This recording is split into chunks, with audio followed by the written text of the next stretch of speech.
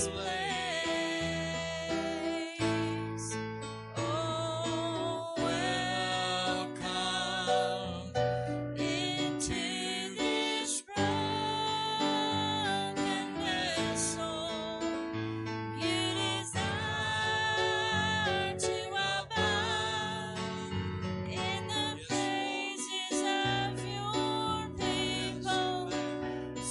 we lift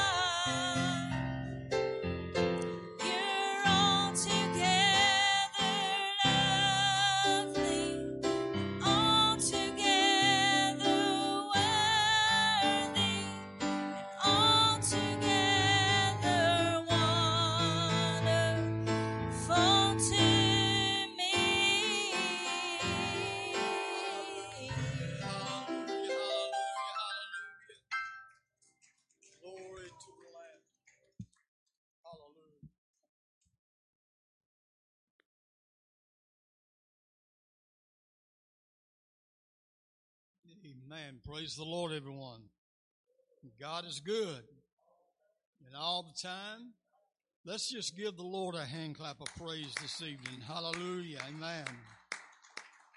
Praise the Lord. Amen. We're glad to be back in the house of the Lord this evening for our midweek service. And as you can look around and see, we've got several that we're missing tonight. Some's getting ready to go on that camping excursion that they're going to be having.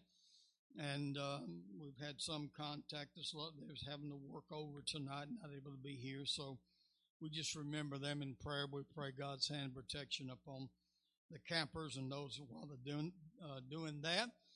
But we're grateful and thankful for our two visitors that we have tonight. They're just new to the neighborhood. So first of all, we would just welcome them to the neighborhood. Amen. And we're just pleased and happy that they chose to be with us here on this evening. Hallelujah. We're going to go to God in prayer at this time. And we want everybody to continue to remember Brother Meek and his family in prayer. That we'll be having a funeral service tomorrow. And just pray for them, hold them up. It's really hitting Brother Meek hard with the passing of his wife. They've been married 61 years, and that's a few days, isn't it? Amen. So let's remember them in prayer. Sister Leanne did lose her father. He passed away. And she's having a rough time with that. We want to hold her up in prayer. And Leanne, if you are watching by the live stream, we are praying for you, have been, and we continue to pray for you in that situation. Hallelujah. Anybody else got a special prayer request that you'd like to speak up and mention tonight before we go to God in prayer? Amen. No special prayer request? All right. What about unspoken requests? God knows what we need before we even ask, the Bible says, and we don't have to speak it. God knows that. We ask that you will remember our study tonight as we hear study the Word of God. We had a tremendous time last Sunday. We're celebrating our 75th anniversary, and we're just happy and thankful, amen, for that. And we are praying for the coming conference in Hot Springs, Arkansas, with the youth camp that will be going on down there. Praying that God will bless that, amen, as well. Hallelujah. Next Wednesday night, we will not be having a service, because it's the first Wednesday night of the month, and we will be having what? Amen. It's our monthly focused prayer. We do this the first Wednesday night of every month, and we come together and spend an hour, and we have somebody we're doing a devotional, reading and speaking, and then we do prayer. Prayer is very much important, so I wanted to remind you of that while I had it on my mind that we will be doing the prayer service next Wednesday night. And also, as we pray tonight, we'll be offering the blessing over our offering. On Wednesday nights, we do not, as you know, pass an offering pan, but if you have an offering you want to give, you come and put it in the offering plate, and we greet one another while we are doing this tonight. So let's bow our heads and go to God in prayer. Heavenly Father, we come to you this evening. We thank you and we praise you for the privilege to be in your house tonight. Thank you, God, for your grace and your mercy. We call out Leanne's name in prayer, asking that you will comfort her and help her during the loss of her father. Strengthen her, God, in the days ahead, and help her through this time. We also pray for Brother Gary Meek, God, and the passing of his wife, and we pray for his whole family. God, help them also as well. And we pray, God, for the safety of all those that from the church will be going on the youth girl camping trip beginning this evening. Be with them as well. And God, keep them safe and protected. Bless the offering that we're about to receive. Bless the gift and the giver. In the merciful, mighty name of Jesus Christ, we ask and pray that the church say, amen. God bless you tonight as you give.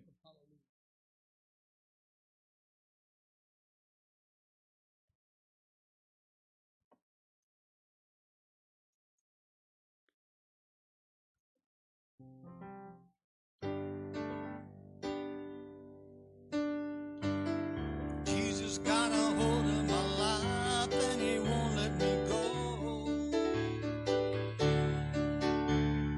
Jesus got into my heart, he got into my soul.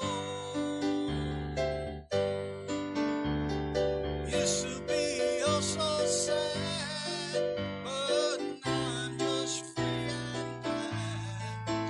Because Jesus got a hold of my life and he won't let me go. Jesus got a hold of my life and he won't let me go. Jesus got into my heart, he got into my soul. Used to be oh so sad, but now I'm just free and glad. Because Jesus got a hold of my life and he won't let me go. Jesus got a hold of my life and he won't let me go. Jesus got into my heart, he got into my soul.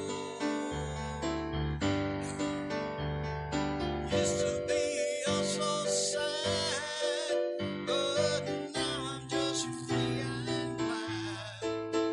Because Jesus got a hold of my life and he won't let me go.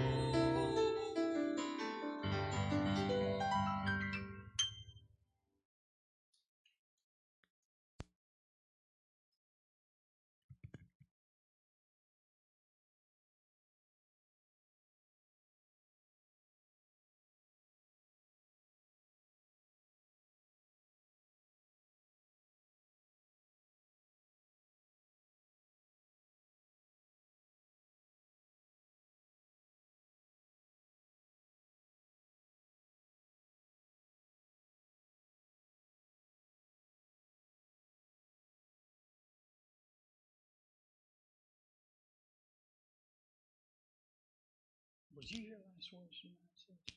So you got the handout. Did you give this couple here a couple handouts and Liz back there on the back? Oh, okay. All right.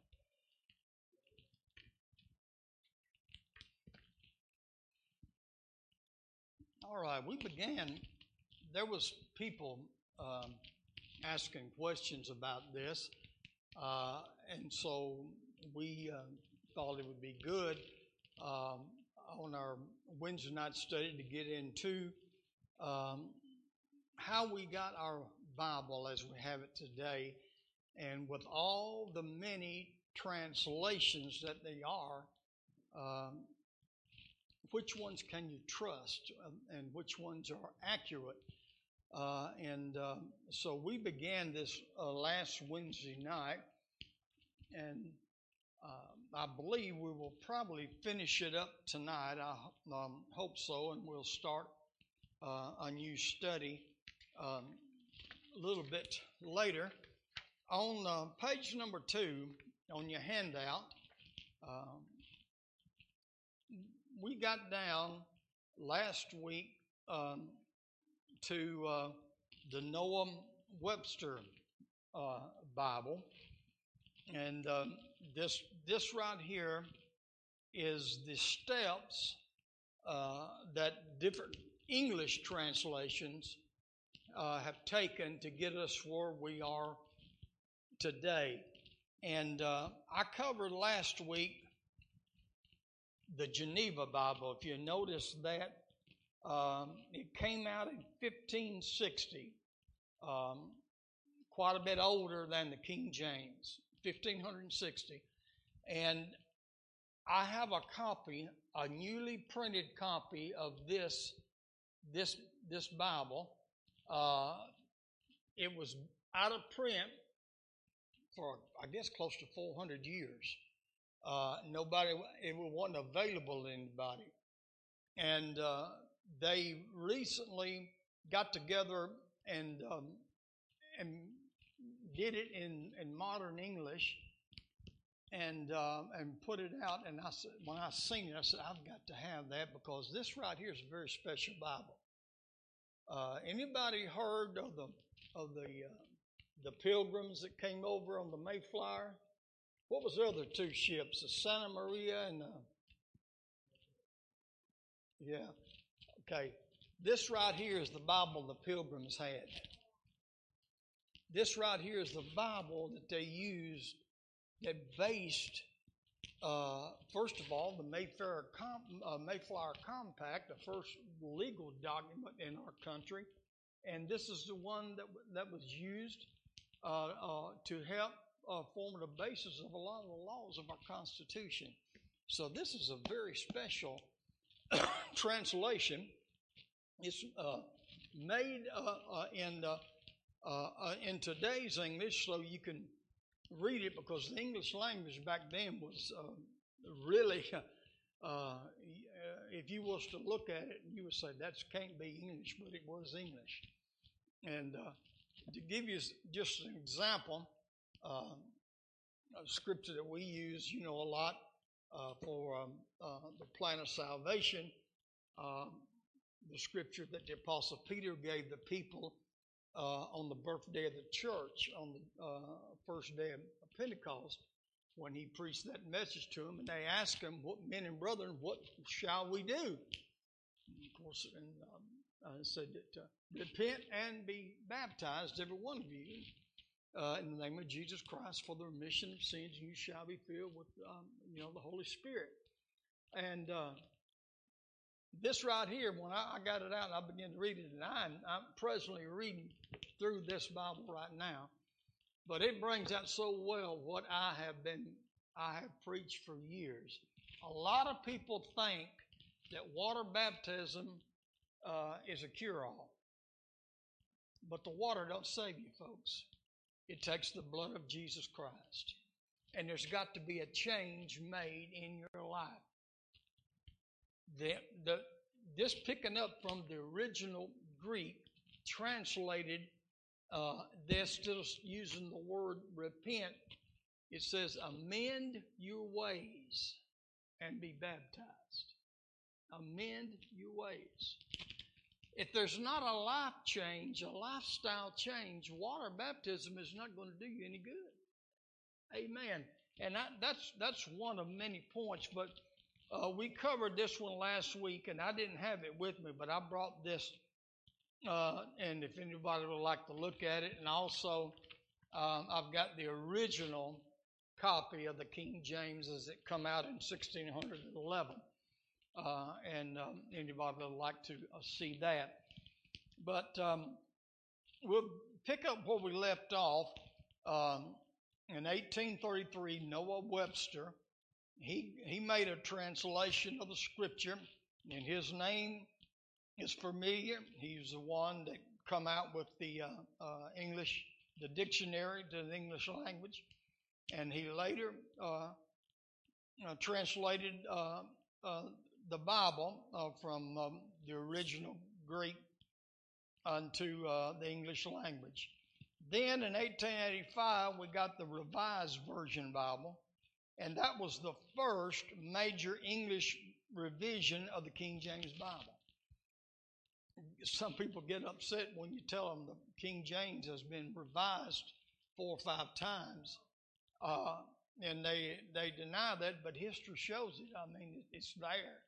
And you can get a copy of this Revised Version, 1885, if you'd like to, go online and order a copy of it. 1901, the year my father was born, the American Standard Version came out. First major American version of the King James Bible. uh, and it was actually a revision of the King James Bible, the American Standard. The 1971, the New American Standard Bible, modern and accurate word-for-word English translation. Now you're fixing to see that term again, word for word, of the Bible from the Greek and Hebrew text. 1973, the New International Version, the NIV, what I call sometimes the nearly inspired version. Amen. Published at modern, accurate, phrase for phrase English translation of the Bible. However, its accuracy is very much disputed in many places and is often found wanting as a reliable translation. They categorize it as a dynamic equivalent. So, in other words, it was not word for word translated from the original Greek to the English. Then in 1982, the New King James Version, and that's the version that we use mostly here. You'll hear myself when I'm ministering on Sunday mornings, reading from the New King James. Ronnie does the same. It maintains the original style of the King James and the approximate five revision of the translation. Now on the next page, page number 3, if you can make heads or tails of this, this is going to let you know where each of these that I just went through last week and tonight, where they stand. Notice at the very bottom, you see the original manuscripts. And they were written from 1500 BC to around 100 AD. None of those exist no more. We don't have anything of the original manuscripts. There were early copies made of the original, and I've got those different texts that's in there, but it's so blurry you can't make them out. But everything that we have, whichever one of these translations you read, comes from these ancient copies. Now, I want you to look up there to Tyndale, 1525. All right. If you'll notice, there's a bar going down to the ancient copies. Okay. That English language, and this man was, remember, he's the one that they burned him at the stake.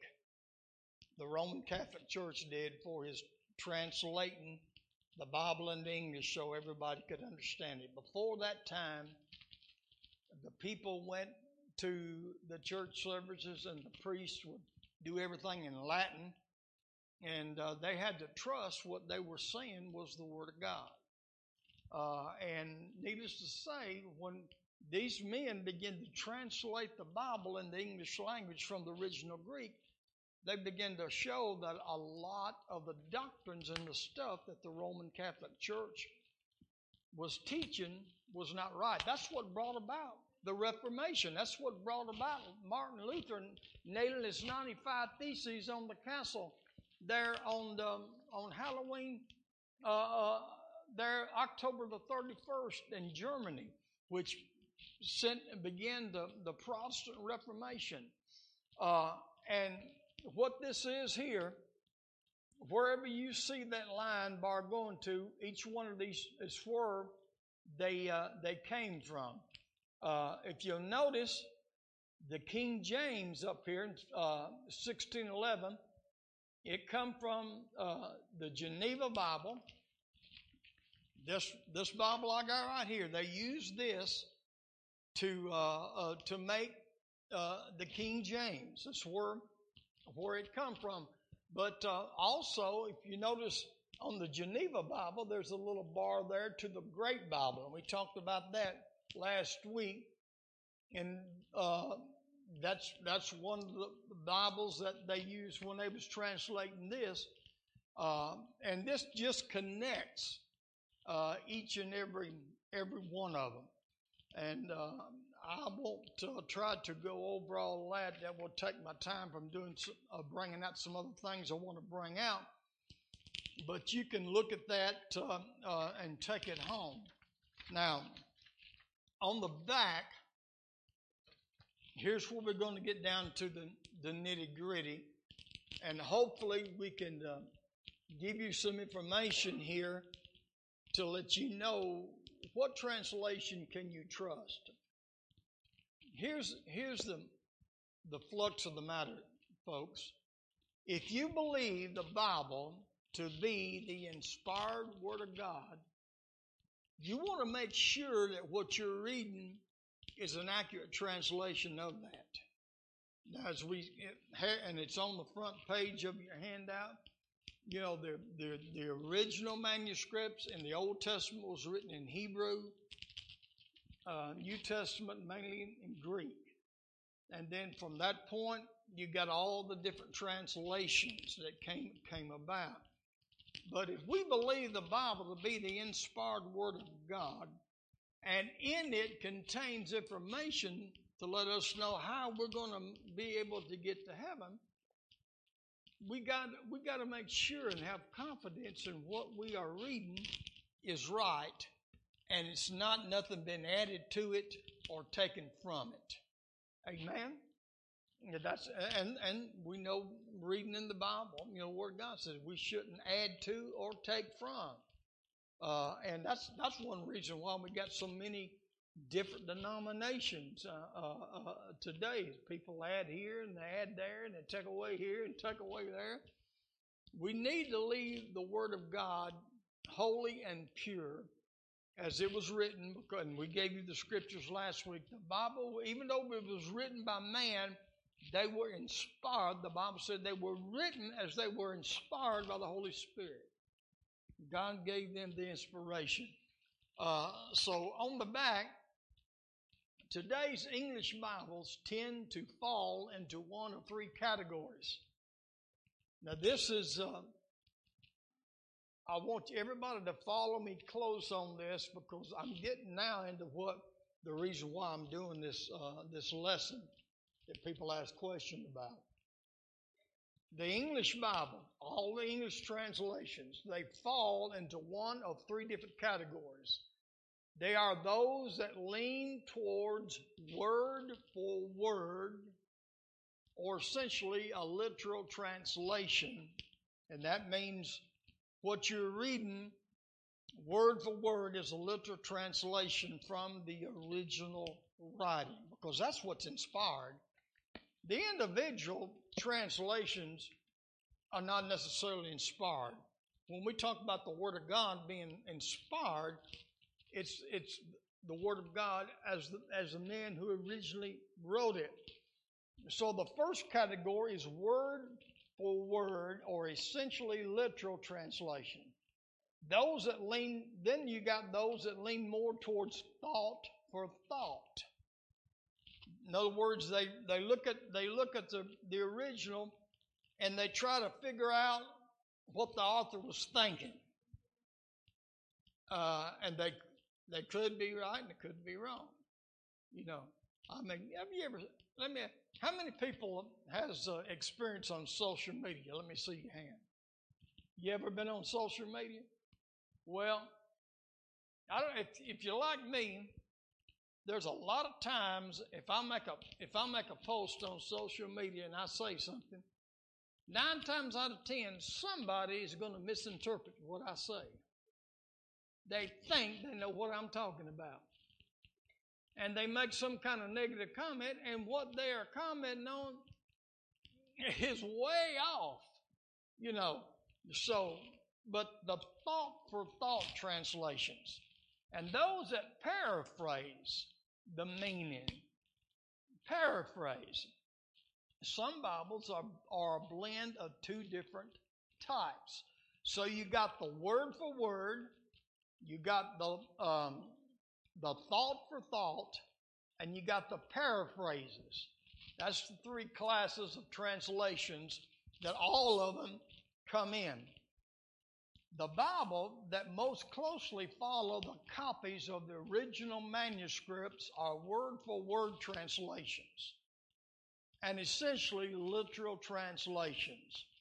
In other words, when you are looking for a Bible to read and to study and to base your life on, you need to pick a translation that is a word-for-word translation. That is the one that you're going to be guaranteed the most to get what the original author intended. They give the most accurate presentation of the original manuscripts. That makes them the best choice for all personal uses and corporate uses. Thought-for-thought translations move away from word-for-word or literal approach and aim to transfer the meaning of paraphrases or groups of words from the original to an English equivalent. Paraphrases are written to be easier to read and understand than word for word and thought for thought. See, that's the unfortunate thing. People are looking for something that they can read and better understand. They say, I just don't understand the King James. And so they'll go with one that's a paraphrase. But while this may shed light on the meaning of the text, care should be taken when using them. Paraphrases sometimes change the original meaning too much. If you do choose to use a paraphrase, I recommend using it alongside a more accurate translation. There's nothing wrong to have a paraphrase if you want to look at it, but you need to have a mainstay that you're going to have as your main Bible translation, that you, and everything else that you read or look, you're going to use this to judge by. Amen. Now,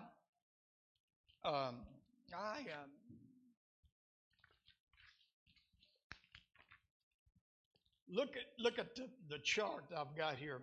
Types of Bible translations. Okay, now you got the interlineal. That's under the category of word for word.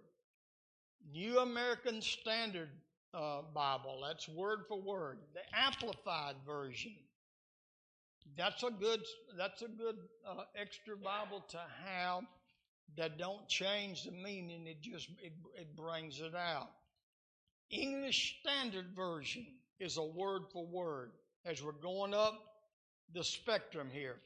Revised Standard Version. Notice that the Revised Standard Version is a little closer to the original than the King James. Think about that. Then you got the New King James, Holman Christian Standard. Now we're beginning to get into the thought for thought. New Revised Standard, New American Bible, New Jerusalem Bible, the NIV, the TNIV,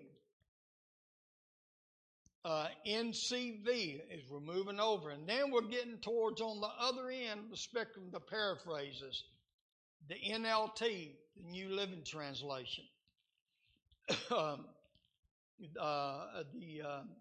my glasses, and I'm having a hard time reading these myself. GNT, the CEV. And then on the far end of the spectrum is the Message Bible. These Bibles here on this far end, I don't say that any of them is completely wrong, but you've got to have something else that you need to judge by, because there are some changes in there that could mess you up. Talking about paraphrases versus translations. These paraphrases, like the Message Bible, is not a translation. It's a paraphrase. meaning it's completely been changed. And I found some mighty bad stuff in it when I'm reading from it. Paraphrases of the Bible are not translations. Translations are done by a team of Bible scholars who are experts in biblical language. Now, on this over here, on this in here, the word for word, all of these translations was not translated by one man. They were translated by a whole group of scholars. For instance, the King James, there was 47 scholars that got together and worked over the years to translate that. The New King James had 130. All of these, but down here, when you get over here, most of your paraphrases was translated by only one man with nobody to check him out or work together to see if there was a mistake. I highly recommend that you stay away from any of them that is translated by only one man. And I'm going to get further into that. The various books of the Bible are assigned to scholars who have done in-depth study of those books, and they go through a series of checks and balances to assure accuracy. Paraphrases are written by a single author who is attempting to put the Bible into words that he feels his particular group will easily understand. He may or may not consult the original language. A lot of them don't even go back to the copies of the original when they're doing their translation. And I'm going to talk about the Message paraphrase. It come out in 2017 by a man by the name of Eugene Peterson. Publicly shared ideas that were not scriptural in regarding to homosexuality. I want you to get ready. I got another picture, Chris, I want you to put up there just here in a second. Now, I'm talking about the guy who translated this version called The Message. His name is Eugene Peterson. But this man, he had views regarding homosexuality that are not biblical. He later retracted his statements when Lifeway Publishers prepared to stop selling his books. However, Peterson's attitude toward homosexuality are reflected in passages about homosexuality. Here, for an example, 1 Corinthians 6, 9, and 1, this is what his translation says. Don't you realize that this is not the way to live? Unjust people who don't care about God will not be joining in his kingdom. This is what he says. Those who use and abuse each other use and abuse sex and use and abuse the earth and everything in it. That's his translation in the Message. He says, use and abuse each other and sex. Well, we can say that's right. But the Greek word right there in 1 Corinthians 6 and 9, osikenotes, in verse 9 is translated a male engaging in same-gender sexual activity, a sodomite.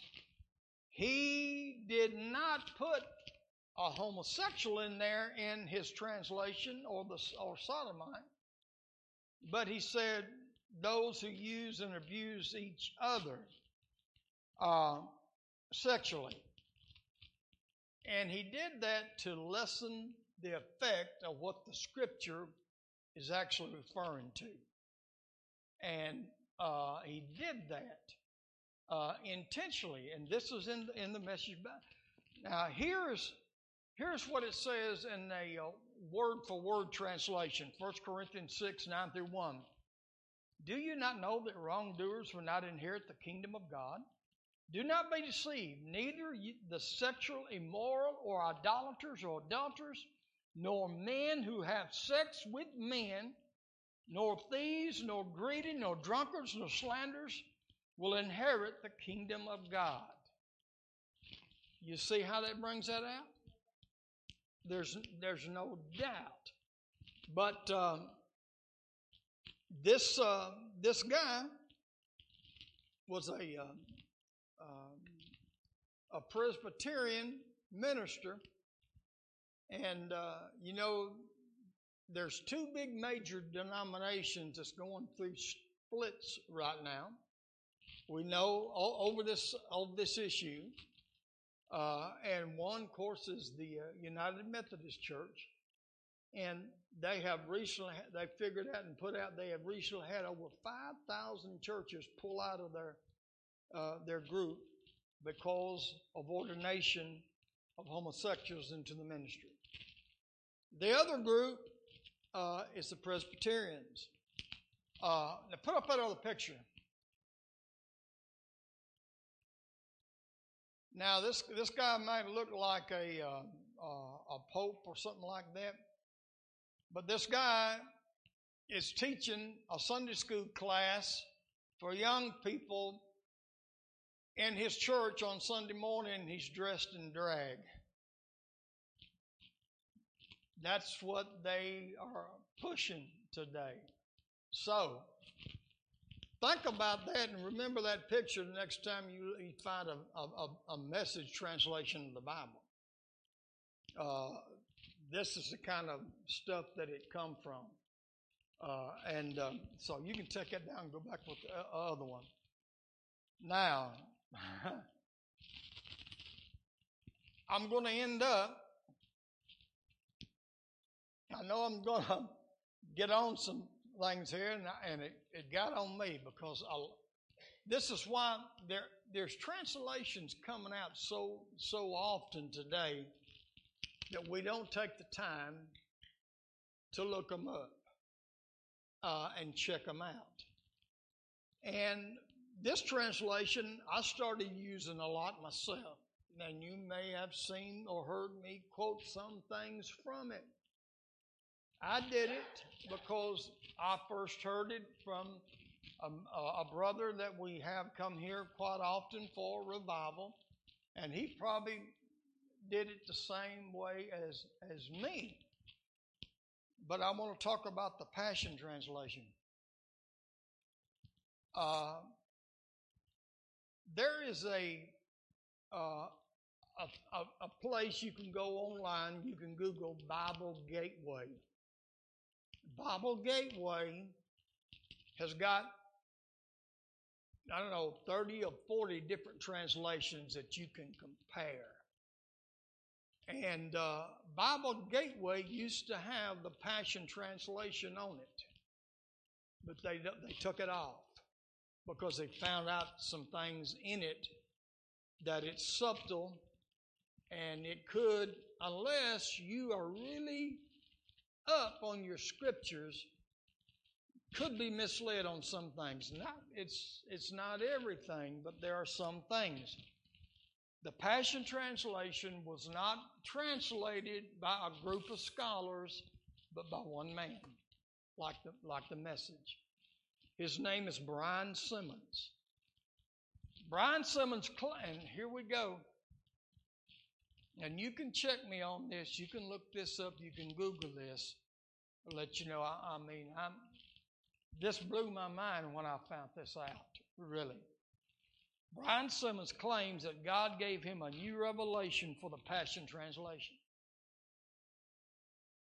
Does that sound a little bit like a man by the name of Joseph Smith and the Mormons, who claims that the angel Moriah came down and left some golden plates and gave me a revelation? I'm going to tell you something, folks. There is no new revelation. When this book was written by the final man, John on the Isle of Patmos, that sealed the revelation from all times.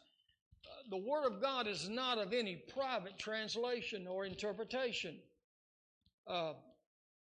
If I believe in that we led by the Spirit of God. I believe in the gifts of the Spirit.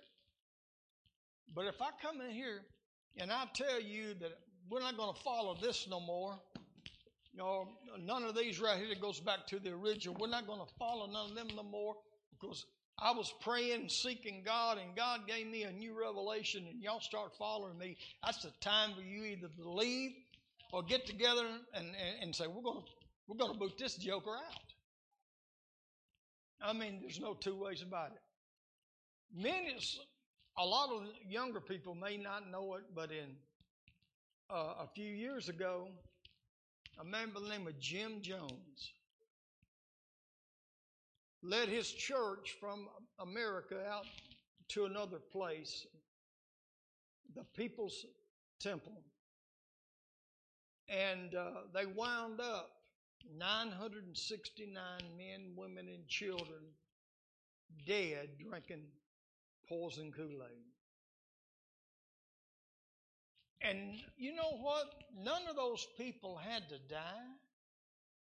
This man started out right. He had a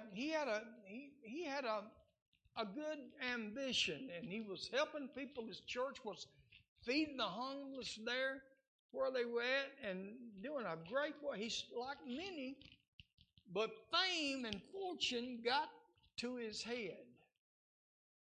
And you've heard me, some of you have, as I've preached about this in the past. One Sunday morning, as he was preaching, he took the Bible, pitched it down, and said, y'all don't need to follow that no more. God wants you to follow me. If those people had got up and walked out on him right then and there, none of them nor their babies would have been poisoned to death in Guyana, Jamestown. Amen. 969 people. Brian Simmons claims that he got a new revelation from God. It's what he based on this translation of the Passion Translation. He has no formal education in Bible languages, nor is he an expert in any particular book of the Bible, nor did he work with a team of Bible scholars. The Passion Translation is not a legitimate translation. It is a paraphrase with a heavy agenda, filled with words not found in the original language, but found in Simmons' other teaching. It's got some good things in it. I have used some things out of it. But here's the thing. I've been in the ministry for 53 years. Whatever field you are in, after you've been in it for a while, you're going to know a little bit about it. So that 53 years that I've been carrying the gospel has given me some understanding of the Word of God. I can read some of these things and these paraphrases, and I can use them, and I'll know it's gonna click automatically if something is not legit. I mean, I'm not trying to brag there, make myself out there. I hope you understand. I'm doing it. I mean, I know what the book says. We're losing our rights more and more every day, and we could come to the day that they take the Bible away. I don't know. It's possible. But praise God, God's word is in my heart. It's planted. It's planted in my heart. They'll never take it from that. It's there. And when I look at some of these, I use them just for enhancing my study. But what I'm trying to say is, if you are not fully versed in the Scripture, be careful. Be careful. And the ones that you need to be careful the most about is those on this far end of over here, the paraphrases. And that's one reason why I put this on here, because you can look. And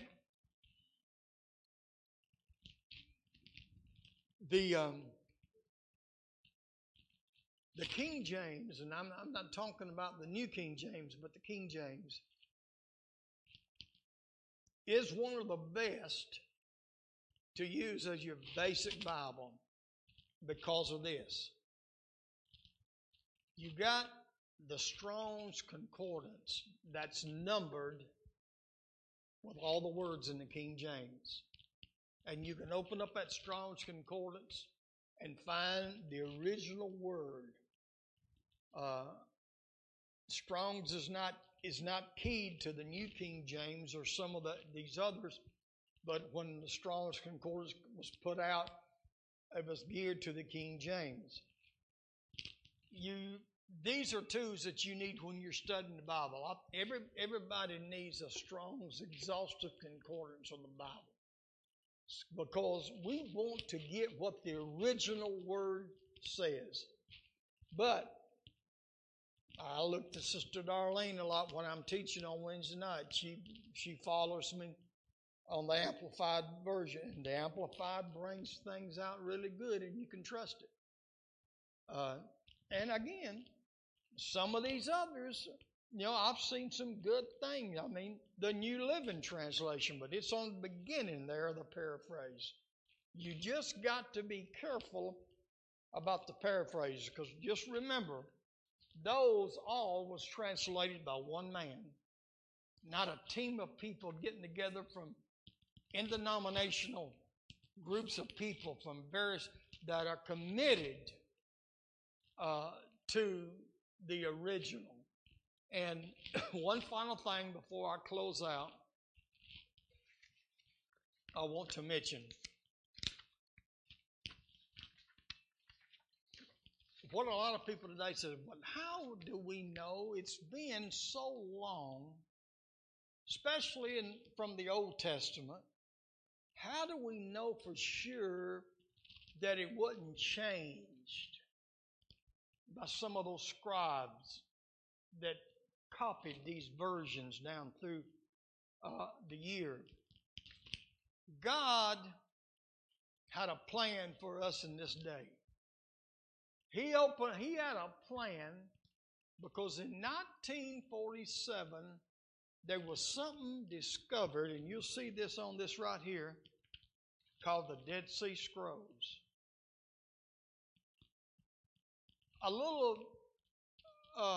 A shepherd pitching stones in a cave heard something crack. And they went in there, investigated, and they found old clay jars with scrolls and scrolls of Old Testament texts that dated back to the 300s. And when they began to decipher those Dead Sea Scrolls, there's a lot in the book of Jeremiah, the book of Isaiah. It's word for word, folks. And I know God protected those Dead Sea Scrolls so we could have confidence in our day, in our age. Look here, we know what we are getting has not been changed by man. The Dead Sea Scrolls proved that when they was located in 1947, and it took a few years to translate them. So, has anybody got any question about what I've covered that you'd like me to answer if I can? Take the handout with you, and do your own research. Somebody popped me a text today and asked about a particular translation, and I said, I don't know. I can't tell you because I had never heard of it. They're coming out all the time, more and more. We got to, we don't need every new thing that comes along. Amen. I think that's one thing that's got this old world in the shape it's in now. We need, as the prophet of old said in the Old Testament, follow the old path, where is the good way, the tried and the true way. Hallelujah. Amen. If it worked then, it can work for us. Can you say amen? Let's all stand together. I appreciate you being here tonight and with us as we study. We thank you, those of you watching online as well. And we will be back Sunday morning, Sunday school at 10 o'clock. And then our worship service will start at 11:15. And it's the first Sunday of the month, and it's going to be Missions Day. We'll be taking up a special missionary offer as we support missionaries around the world who carry and spread the gospel. Sister Susan is doing a fantastic job in Ecuador. Man, that lady is a powerhouse for God. I mean, seeing people born again, filled with the Spirit of God. I'm so happy that we are supporting what she is doing there. I am going to get a check tonight from Kessie. I don't know if you heard about and seen on the news reports of the bad flooding in the country of Haiti. Was very devastating, and the area where the church is and the school was flooded, and now people are catching cholera by the hundreds and dying because it's damaged the water so bad. And there was a well there on the church and school property that people drunk from, and they have some of them have gotten sick and some of them have died by catching cholera. So the pastor over there said they needed a 1,000-gallon tank that would hold fresh water. He could get it shipped in so the people can have and the kids can have fresh water to drink and not get sick. So because of our church's giving in support of missions, we're going to be sending them $500 to help pay for that tank, which is going to save some lives. So thank you. Praise the Lord. Let's bow. Yeah. Thank you, Lord, for this service tonight, for those that are here. We thank you for your word, God, that we've been studying this last 2 weeks. It's a lamp to our feet and a light to our path. I pray your blessings on our youth group that's on the camping excursion tonight. Keep them safe. And everybody that's here, I pray that you will bless them and keep them safe as they head on the highway, head home. In Jesus' name, we ask and pray. Let the church say, God bless you. We love you in the Lord.